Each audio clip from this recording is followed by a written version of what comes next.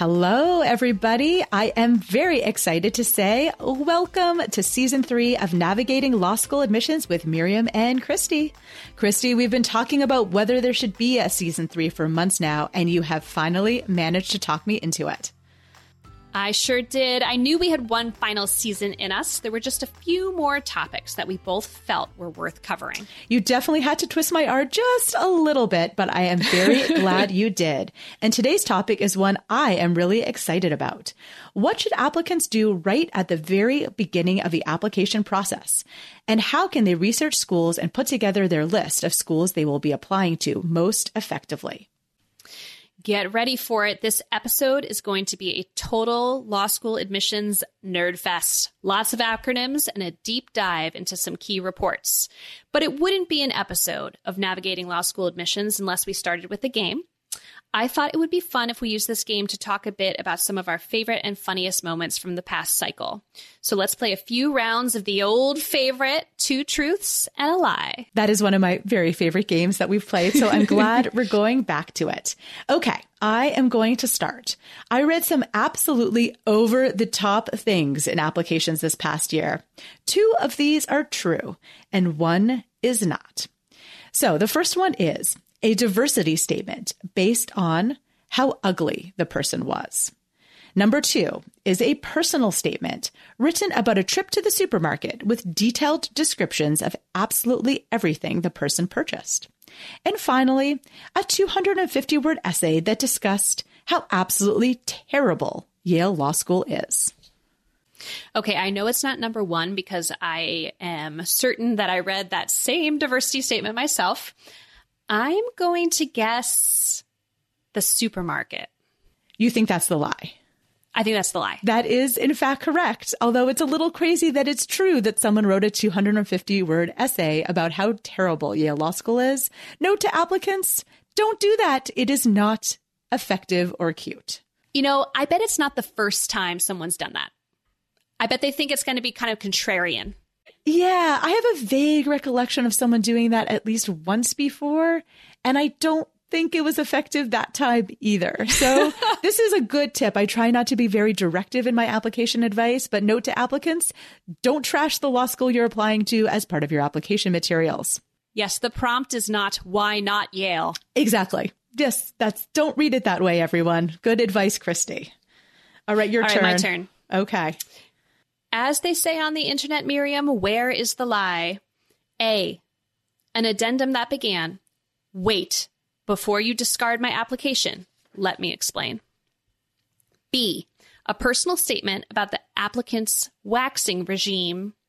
C, a personal statement about Bob the Builder. I have a strong feeling that the lie is the waxing regime. Is that right? You're right. Yeah, right. The other 2 felt very true to me. Like the first one felt, again, like a little cute intro that someone thought would grab attention. And in fact, it did grab my attention. And then Bob the Builder, I don't know, maybe I read that one because something in there felt very true to me. I mean, a waxing regime is really out there, and I would say no good under basically any and all circumstances. So anyone with a small child who's watched Bob the Builder will know that the theme song goes sort of, can we fix it? Yes, we can. Uh-huh. And that was the motivation for the Bob the Builder essay. Somehow my children all missed Bob the Builder. We watch many, many TV shows like Dora the Explorer, all of those, but Bob the Builder was never one for any of my 3 children. Okay, let's do one more round, and you can go first this time. Let's do some of our funnest facts from this year's incoming classes. It's the best time of year when we start putting together the fun facts. Okay, 2 truths and a lie, Miriam. A professional lighting designer and master electrician for Shakespeare in the Park. B, an arborist with a decade plus of experience. C, a former NBA player. I feel like you like this. You like the sports folks. I think that one's true. I'm going to give you your NBA player, although I don't remember an NBA player in the applicant pool, but maybe they didn't apply to Yale. I'm sad they didn't. NBA players apply to Yale. And I'm going to give you your professional lighting designer. So I'm saying the arborist is the lie, but I'm not sure. That was really kind of a guess. Oh, you got it. Was I right You're 2 again? for 2. You were right again. It took me till season 3 to get good at these games, and then we're going to end the podcast. I don't know. Maybe we have to have season 4 just so I can keep winning games. Okay, it's my turn. 2 true, 1 not. All right, submarine captain, crossword constructor for the New York Times, and white hat hacker. I am pretty sure that the crossword constructor is true. I have a memory of someone who had crossword experience. Submarine captain seems like true as well. So I'm going to go with C, the white hat hacker. Wrong. I have a white hat hacker and I love her. She's amazing. She's so cool. And she's a she, cool. Which is even better. I have had multiple submarine captains in my classes, but not this year. I tricked you because I intentionally picked one from a prior class. And that's actually what I do when my dean does she does a 2 truths or multiple truths and a lie in her convocation speech. And so the lie is always someone from a prior class so that it seems realistic. So that's my trick for that one too, when I'm trying to find a guy. I got you. I finally got you. I rarely get you in the games. Okay. In all seriousness, let's spend just a few minutes recapping this past admission cycle. So what was this like for you, Kristi, this last year? So honestly, if it had not been for the 2020-2021 cycle, which will live in infamy forever. Forever in infamy. If it wasn't for that year, this past cycle would have probably felt very intense. App volume was high, much higher than before the pandemic. But the number of applications was down significantly from the historic year prior. So it actually kind of felt like a relief, relatively speaking. How about you? Basically the same. 2020, 2021 was so crazy in terms of application volume that this past year felt reasonable, but really only by comparison. Everything was down just one notch in intensity, and so it felt much more manageable. I also noticed a larger than usual number of reapplicants. We actually spoke about that, I think, pretty early on in the cycle, and those came pretty early. And those high LSAT scores really just kept on coming. Those were 2 things that I picked up on pretty early. And even though the applicant pool wasn't as large as the prior year, it was still really sizable and really strong. So it was a very competitive year again. We also had a fair number of incoming deferred students within the range of normal, but on the higher side of normal. So that also added to the competitiveness, at least at YLS. Agreed on all of those observations. I do think admissions offices and hopefully applicants were more prepared for the intensity of this cycle than they were the prior year. Did you change anything in your process this year after the 2020-2021 huge increase in volume? Not in any major way. We were really mindful at the beginning of the cycle of the need to get a very, very good handle on application volume so that we could really titrate the number of files sent on to faculty accordingly so that we didn't overly burden them with too many files each. Because once we set the bar for going on to faculty review, we really keep it as consistent as possible throughout the application cycle. So it's really important to set it in the right place right at the beginning. But that wouldn't necessarily have any kind of effect that applicants would have noticed. It was just something that we internally were really mindful of at the beginning of the cycle. So as for HLS, I'm going to preface this by saying this is all going to be a bit in the weeds. So listeners, feel free to press that fast forward 30 seconds button. So the historic prior cycle reinforced the value for us of just really getting your head around the pool before you start making decisions or even putting files on the path to decisions. So to that end, my team focused our energy on moving through first reads in the opening weeks of the cycle, which, as you noted, were just dominated by reapplicants. And then we waited to begin second reads until we felt like we'd seen enough files to have a strong sense of the pool. You would have thought we'd feel the urge to jump right into the second reads just to kind of like keep the trains running, but we aimed for quality and understanding of the whole landscape rather than just churning through work as quickly as we could. Yeah, the one other thing that was really notable to me about this past year, and this isn't related to application reading, is that it felt like a real transition back to a mix of in-person events rather than just remote ones. And that was a real change from the last few years. Oh, absolutely. So both of our offices had limited in-person recruiting and modest in-person events for admitted students, but it was just a real range in terms of what the law schools were doing for both recruitment and for admitted student programming. Right. And I think that this coming year, we're all planning on being back on the road and back to our larger in-person admitted student events. Although after COVID, I have thrown my crystal ball in the trash, so no one really knows for sure. But at least that's what we're planning this time around, I think. And that actually makes me think of a question for you, Kristi. What do you think you've learned from COVID, which has dominated our time in our jobs, actually? Yes. Is there anything that you've tried that you will definitely keep, or the reverse, things you hope never to do again? I'm definitely not going to keep multi-hour committee meetings on Zoom. No, thank you. This is a small thing, but work with me here because this really was a lesson learned. Once upon a time, we used to give a welcome gift to admitted students at our admitted students weekends. So usually think like a tote bag and a water bottle. Well, we only had one of those ASWs in spring 2020 for the class of 2023. Fast forward to fall 2021, the folks who would have come to an ASW that spring are now rising 2Ls. And once our campus opened back up, our office spent 2 weeks chasing down 2Ls to hand out their water bottles and tote bags that had been just sitting upstairs since spring 2020. It's like literally hundreds of tote bags and water bottles. We set up a table and had them come and grab them from us. Like we did that too. Yeah, it was crazy. I felt like I was running a gift shop. Yeah, that's what it was like. I know. And then obviously during the COVID year, 2020, 2021, we bailed our admit gifts to admitted students since there was no in-person ASW to hand it out. And that led to this larger realization. Why had we ever had a system in which admitted students with the time and resources to visit campus got a gift, while those who skipped ASWs for any reason didn't get one? So we decided from here on out just to mail every single admitted student every single gift. So just put everyone in the same position when it comes to gifts. They all get the same thing at the same time. No one has to wait to come to campus that fall to get their tote bag. How about you? So I'm an optimist by nature, at least I try to be. So I'm always trying to look for the silver linings in things. And I think for us, my big takeaway from COVID is that we really experimented with a ton of different kinds of online events. So we used to do a pretty standard like online open house with like a generic, I think helpful, but pretty basic presentation about, all things admissions.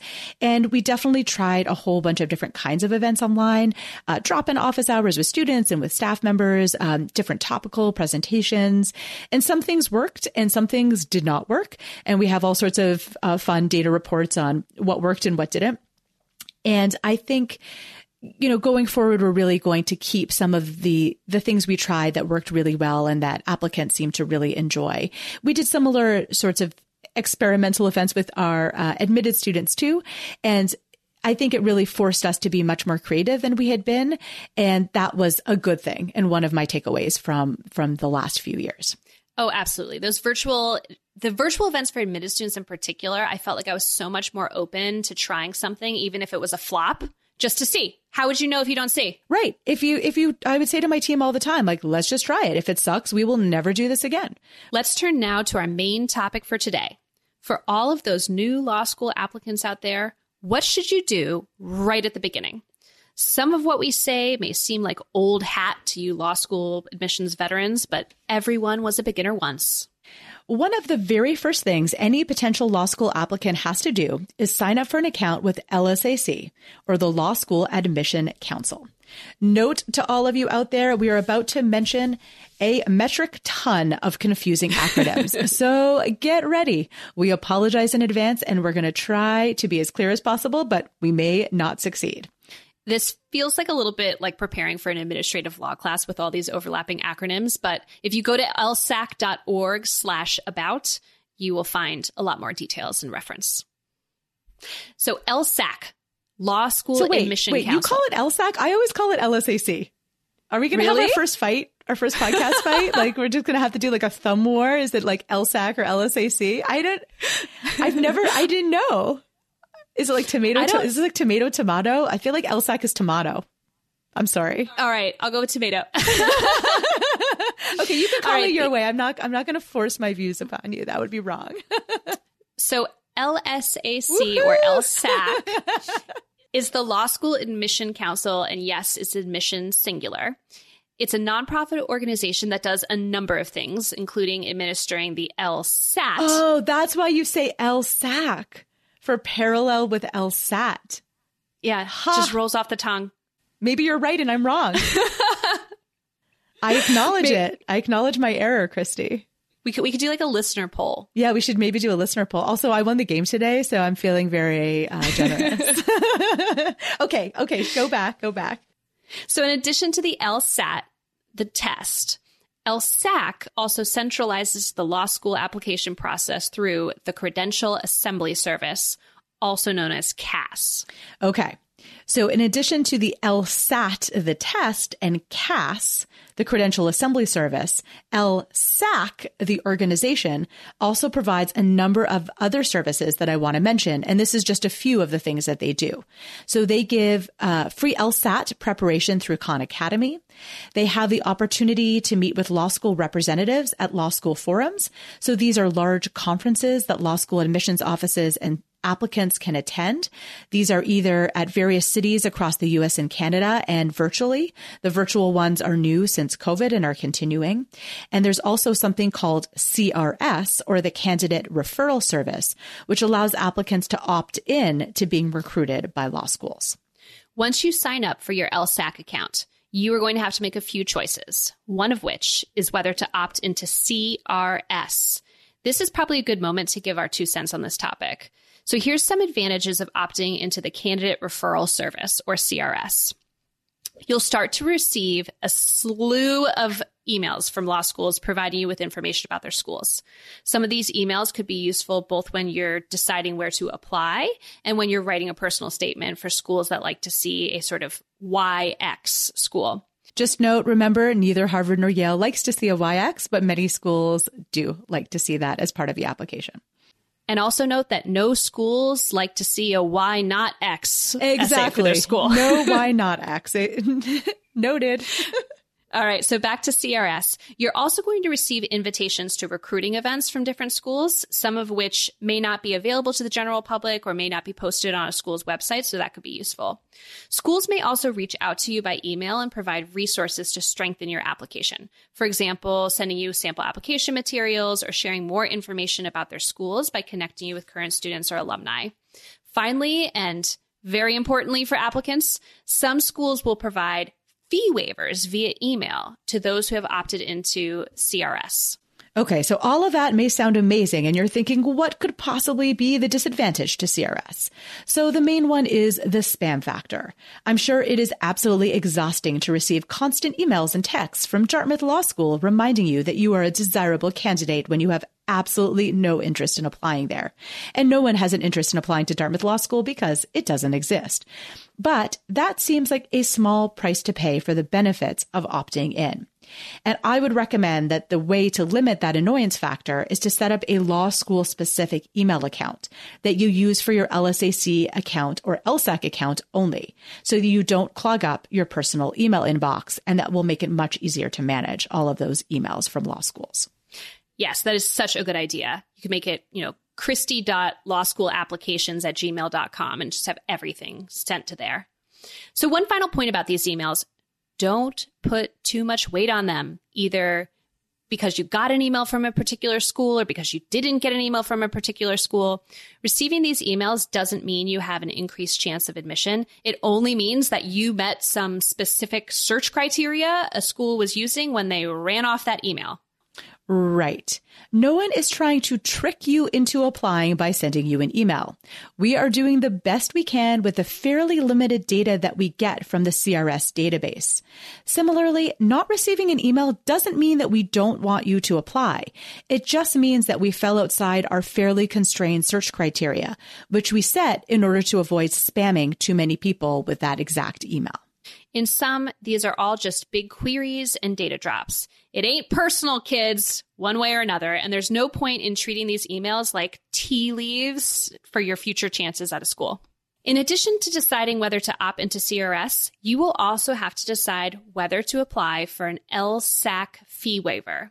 These fee waivers are based on the applicant and their family's income and assets, and they will cover many of the fees charged by the Law School Admission Council.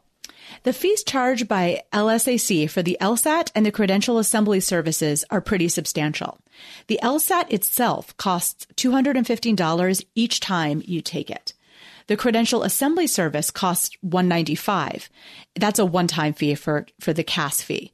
This fee covers verifying and summarizing all transcripts, creating your law school CAS report, which we'll talk about more later, processing your letters of recommendation, and processing your applications for each law school.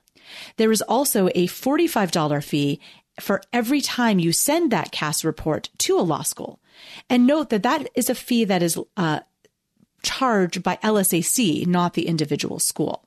Finally, there are also a few fees that some applicants pay if, for example, they change their LSAT testing date or they opt for score preview, which allows you to see your score in advance of it being released under some circumstances. Obviously, this all adds up really quickly, and it can be a very significant amount for applicants, especially for those who come from less advantaged backgrounds. Given all these fees, it's wise to carefully look at the criteria for the LSAC fee waiver system and apply if you think there's a chance you might qualify. LSAC recently expanded its fee waiver program to include both a Tier 1 and a Tier 2 in order to ensure that more applicants receive fee waivers. The primary difference between those two tiers is that anyone approved for a Tier 1 fee waiver receives 2 free LSAT tests and 6 free law school reports, and anyone approved for a Tier 2 fee waiver receives 1 free LSAT and 3 free law school reports. Both groups receive a number of other benefits, including free CAS registration and score preview. So in addition to all those fees we just covered that are charged by LSAC, law schools generally also charge an application fee, which is paid to the law school at the time of applying. This is another cost that can really quickly add up. Fortunately, many law schools have fee waiver processes that provide opportunities to have their own law school application fees waived. Less fortunately, each school seems to really have its own process, which means it can be, an amount of time to minimize the fees you pay. Yeah, that's right. But this effort is really worth it since it can reduce your costs by many hundreds of dollars. You should check each school's website for information about how they handle fee waivers. It's really easy. Just Google Yale Law School fee waiver, Harvard Law School fee waiver. And if you don't see information on the website, then you should email the main admissions office email address. I'm sure Kristi sees this too, the many, many, many dozens, hundreds of emails you get saying, hey, how can I get a fee waiver? And the answer is, there's a fee waiver form on our website. Fill it in. Right there. So do that first. Yep. Those are those emails where you're like, sigh. You could have handled that one on your own. So in broad terms, there are a number of common ways that schools provide fee waivers. So the first one, and the one that is closest to I think both of our hearts, is need. And this is the only reason that both of our schools will provide a fee waiver. At YLS, we will waive the fee for anyone with need based on a very, very simple form that can be found on our website. We will also automatically waive our fee for anyone who has an LSAC fee waiver, since that's another indicia that the applicant has need. We do so very generously. We don't even ask for information about your parents' income or assets. And other schools will similarly grant need-based fee waivers, but may require more documentation or have more stringent criteria than we do. At a certain point, about a year or two ago, I decided that I would rather err on the side of over-granting rather than under-granting fee waivers as a matter of policy. So that's fee waivers based on need. There's also fee waivers based on, and I'm putting kind of air quotes here, merit. I'm using that term very loosely because it's merit defined in very fuzzy ways. Very fuzzy, loose terms, exactly. But suffice to say, many schools will send out fee waivers to those with certain numeric or demographic characteristics based on searches that the schools run in the CRS database. This is a major reason why it may make sense for you as an applicant to opt into CRS. And some schools have lists of certain categories of applicants they will grant fee waivers to, usually those they believe have a mix of merit and need. For example, Teach for America participants, military veterans and service members, Peace Corps and AmeriCorps participants. Often schools will put on their website that anyone participating in a program of this type simply gets a fee waiver automatically. So the final way you can get a fee waiver at certain schools is by demonstrating interest in that school. So for example, some schools will give you a fee waiver if you attend a certain event or will hand them out at things like the LSAC forum or certain school-specific recruiting events. So that's something to keep in mind, that if you are going to events, to make sure that, you snag those fee waivers if it's a school that does so. It's also important to remember that with very, very few exceptions, law schools cannot waive the $45 fee charged by LSAC to submit your CAS report to the school. That fee, again, is charged by LSAC, not the law schools. So only LSAC has the ability to waive it. So even if you do get a law school fee waiver, it generally will cover the law school's fee and not the LSAC CAS report fee. But there are a very small handful of schools that will cover the $45 CAS report fee and pay LSAC for you. It can't hurt to ask for that if the information isn't clear from the school's website, but that is an exception and a fairly limited one in my experience. One final note. Don't pay a law school application fee and then ask for a fee waiver or a refund. It is logistically nearly impossible for us to refund a fee, even if you would have been eligible for a fee waiver. Once you've paid a fee, it's done. We cannot reimburse you. This is a deep sigh when I see these emails come through, and it happens every year, more than a handful of times. I always feel really terribly because I wish the person had just submitted the form. We process them really usually within one business day. And then we get the email after the fact, and it's just absolutely impossible logistically to refund those fees. We say so explicitly in our application instructions. So we are saying this to forewarn all of you. Get the fee waivers first and then apply. They last for a long time. You can do so right at the beginning of the cycle, even if you're applying in many months. Do it ahead of time, get that work done, and save yourself some money. All right. Can I end on a pet peeve, Kristi? Of course. You know I love a pet peeve. I know you love a pet peeve. Okay. On Reddit, my very favorite place to torture myself, you sometimes see applicants say that schools are just granting fee waivers to increase their selectivity by encouraging applicants who really have no chance. I don't want to speak for all schools, but this seems like the height of lunacy to me. Why would you want to encourage applicants who have no chance? Who are you helping? Why would you want to read the application of someone who isn't viable at all? These kinds of evil conspiracy theories are really, really silly. Okay, now it's my turn to rant. I love a rant. So the flip side of this is when applicants say we're encouraging applications through those, mailings and everything for another reason, just to get the revenue from their application fees. Can I just say that at least at Harvard Law School, we in the admissions office see exactly $0 of application fee revenue in our budget. So I am not incentivized to do this in the least. No one on my team, including me, gets a bonus or slush fund no matter how much money we pull via application fees. Oh my gosh, totally same. I've joked with my CFO before. I'm like, well, maybe if you gave me all my application fees, I would stop giving out so many fee waivers. And he just LOLs. This one literally always makes me laugh. So no, we are not sending you mailings in order to get your application fees, period, full stop. Let's talk about the ABA 509 reports. The ABA 509 report is helpful to applicants, not application reviewers. In my opinion, it is probably the key data source applicants can use to gather information about law schools when deciding where to apply. Kristi, I'm starting to get the feeling that this may not be our most scintillating podcast episode of all time. What with all these acronyms and now all these reports, it feels like a snooze fest. Miriam, what could be more scintillating than an ABA 509 report? I think we're just giant admissions nerds at this point. It's a little bit sad. I'm not going to lie, because I find this all really fun and exciting, but I'm afraid no one else will. I guess we'll have to see. Only the listener hits will tell. All right. Well, we're in it now, so we can't go back. So what is this mysterious ABA 509 report? I guess the threshold question is, what is ABA 509? So ABA stands for the American Bar Association, which is the entity that accredits law schools. And Standard 509 refers to one in a number of standards that law schools have to meet in order to be accredited. So Standard 509 requires all law schools to disclose certain information on their websites in a standard way as a form of consumer disclosures. You can find each law school's ABA 509 reports just by Googling the school's name and, shocker, ABA 509 report. You can also go to the ABA website itself and find them all in one place. It's at abarequireddisclosures.org/disclosures 509. The ABA actually requires 3 sets of disclosures. a series of informations about the law school that includes certain curricular information, admission statistics, information on the faculty, tuition, fees, demographic information, scholarship information, attrition rates, and information on transfers. This report is not very compellingly called the 509 Required Disclosures.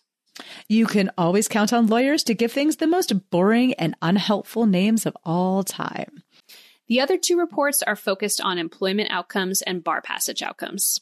All right. So what are some of the key pieces of information you would be looking for if you were a law school applicant based on these three reports? And by the way, these reports certainly didn't exist when I was applying to law school. I don't know about when you were applying. You're so much younger than me. I'm such a baby. Candidly, you don't even know. I don't remember. Yeah, you don't even know. Yeah. I mean, I was still doing applications on paper, so there was definitely no ABA 509 reports back in my day.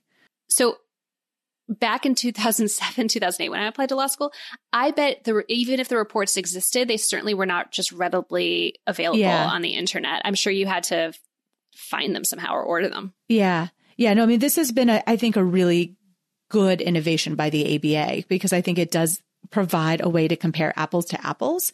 Law schools will all report data differently on their websites. Even basic things like yield, there's multiple ways to calculate. And so this is something where you can really see law schools presenting information side by side in exactly the same way. So in that sense, I think it is very helpful.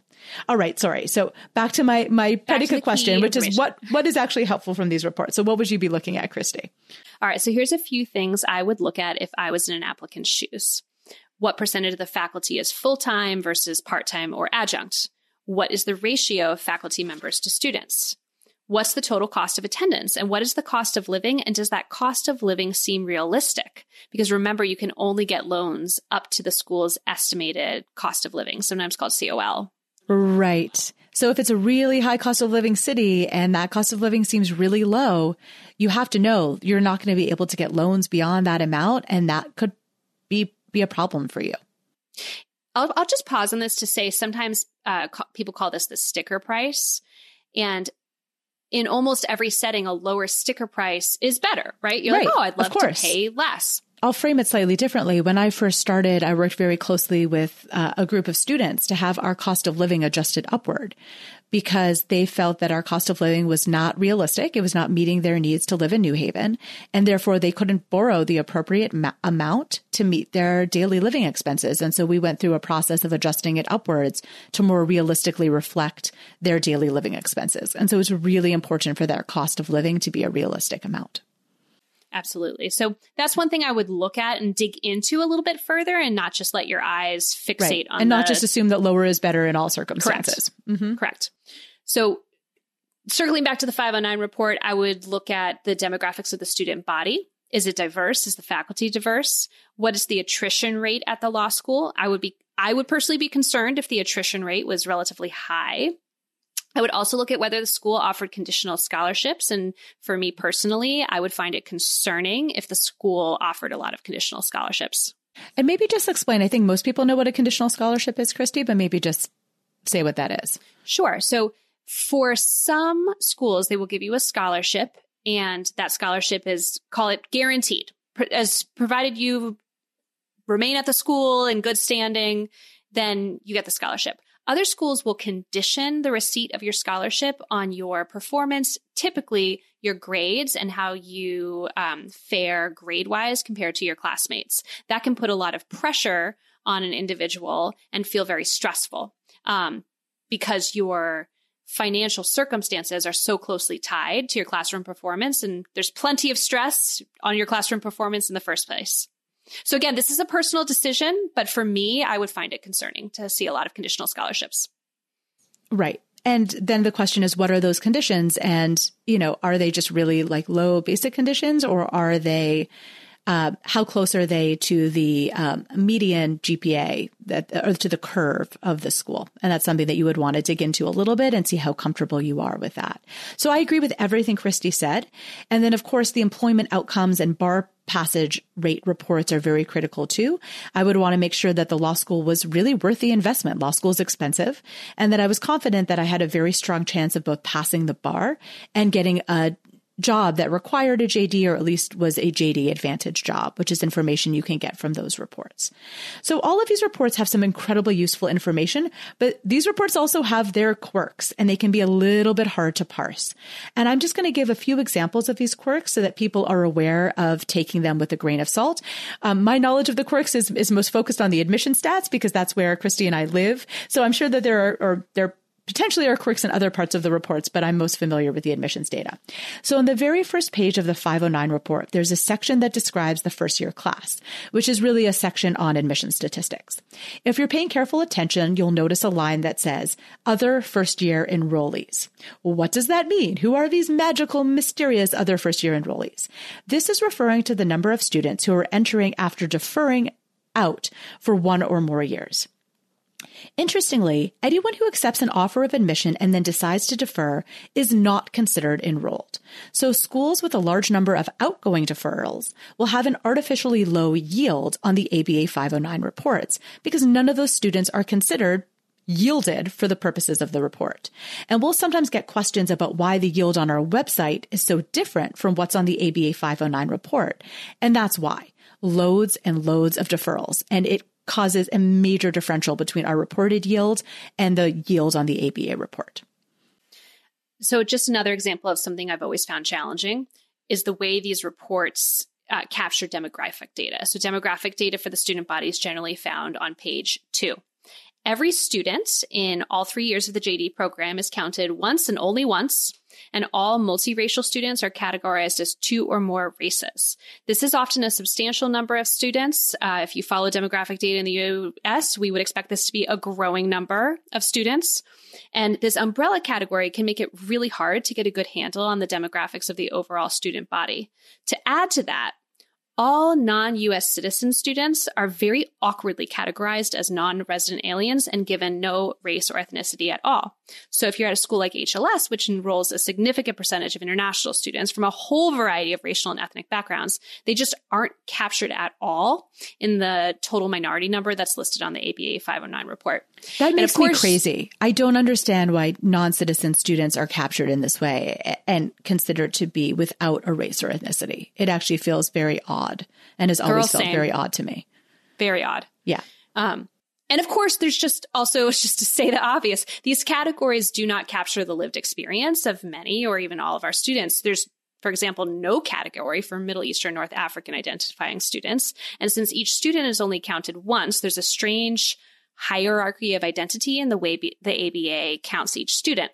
So, for example, a student who identifies as Hispanic and checks sort of yes, Hispanic, is always counted in the Hispanic number and nowhere else, even though that student might personally identify as, say, Afro-Latina and Black. For those reasons, I really advise reaching out to affinity groups at schools to get a sense of the experience of various communities at law schools, rather than limiting yourself to the ABA 509 report demographic data. I agree with this 100%. I've seen some Reddit posts about this where people make very strong statements about what the community certain groups of students are like at various schools that I know just are not true. And it's based on a misreading of this ABA 509 data, which is presented in a very specific way that is just, this data is really complicated data. There's no perfect way to present it. And certainly the way the ABA 509 report presented can be really confusing and hard to parse. And so it's good to know that that's probably true of many other parts of the data on this report. But Kristi and I live in the weeds of this part of the data. And so we know in particular the ways in which this is confusing and complicated. All right. So let's talk briefly about how applicants can think about putting together a list of schools to apply to. Let's start by talking about where you shouldn't apply. Basic tip. If you have no interest in attending a law school, don't apply there. Don't apply there. It's really not a good use of your time or the school's time, not to mention all those fees we discussed earlier. And there can be a lot of valid reasons why a school isn't a good fit, no matter how wonderful that school is. You may want to live in a big city and that school is not in a big city. You may want to stay in a particular region of the country or need to be near family or hate the cold or have a particular subject area you're interested in that the school just doesn't teach or focus on.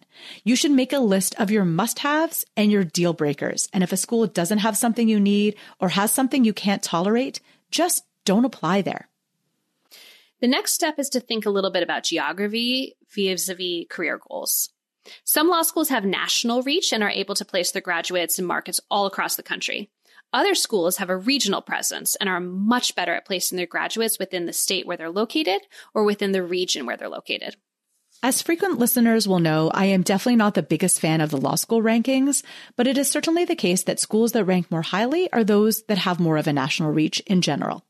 You want to be very careful about attending a school in a place you don't want to live in the long term if it is a school that generally limits its graduates to the state or region in which it's located. Or conversely, if you know you want to work in a particular market and a regional school or a couple regional schools really dominate that market, maybe it's actually a better choice for you to attend one of those schools than a national school that's ranked much higher. Another key step is to think about what schools you can realistically get into. This is probably the most common request on Reddit. Chance me. So there's a couple of websites that can be helpful in giving you a very rough sense about your chances at various schools. Two of these are 7Sage, which has a law school predictor, as well as LS Data, which is based on self-reported application data. While both are perhaps helpful resources, neither one is perfect. And of course, another helpful resource for this is those ABA 509 reports, which set out the GPA and LSAT medians and quartiles for each school. But it's really, really important to remember that all of these reports and these tools are just starting points. There is so much more to the application than just those numbers. And if you're relying too much on those tools, you could end up applying to schools that are either out of reach because your numbers are the strongest part of your application, or you could self-select out of great schools that are totally in range because your numbers really understate the strength of your application. And the more uncommon your background and experiences, the less helpful these predictors are going to be. Finally, just a quick note on the number of schools you should apply to. This is really going to vary widely from applicant to applicant. Every year I hear from at least one or two of our admitted students that we are the only school they apply to, or perhaps one of only 2 to 3 that they apply to. I'm always shocked by this, but it happens really quite commonly. It's not that they're totally arrogant or assume that they're going to be admitted. That's never what's going on. It's always because we were their first choice, or a handful of schools were their first choices, and they were equally happy taking a year off and reapplying more widely if they weren't accepted. So that's certainly an approach you can take. Apply narrowly to your very top but realistic choices, knowing that you will have great options to work or do something else for a year with a plan to reapply if needed. Another approach, and probably the more common one, much more common one, I would say, yeah, is to just apply broadly in the first instance. In that case, your list should always include some schools that are reaches, some schools that are targets, and then some schools that you consider really safe bets. If you take this approach, you need to make sure that your list isn't so long that you aren't able to put the proper focus into each of those applications. And spend also so much money too, so Kristi. Much money. Like it can get so expensive. Exactly. Yeah. So it's probably better to apply to a smaller number of schools well than a larger number of schools poorly. And another good thing about having a longer list with a really great range of schools is that you will hopefully receive a range of scholarship offers from those schools, which will give you a lot of great options at the end of the process and allow you to critically compare schools and figure out whether you go to a school that maybe you prefer a little bit, but with less money, to a school that you think is also amazing, but that gave you an amazing scholarship offer. So that will give you a lot of choice and a lot of things to consider at the end, and then you can go visit and see how you feel once you're actually there. So that's our advice for beginning your application process. Begin at the very beginning, a very good place to start. And that's it for episode 1 of our final season. Hopefully those of you who are at the start of your law school application journeys have picked up on some good tips. At a minimum, hopefully you've learned a new acronym or two and chosen a preferred way to say LSAC or LSAC. As always, thank you for listening to Navigating Law School Admissions with Miriam and Kristi. Stay tuned for our next episode on the review process, including CAS reports, coming out in a few weeks.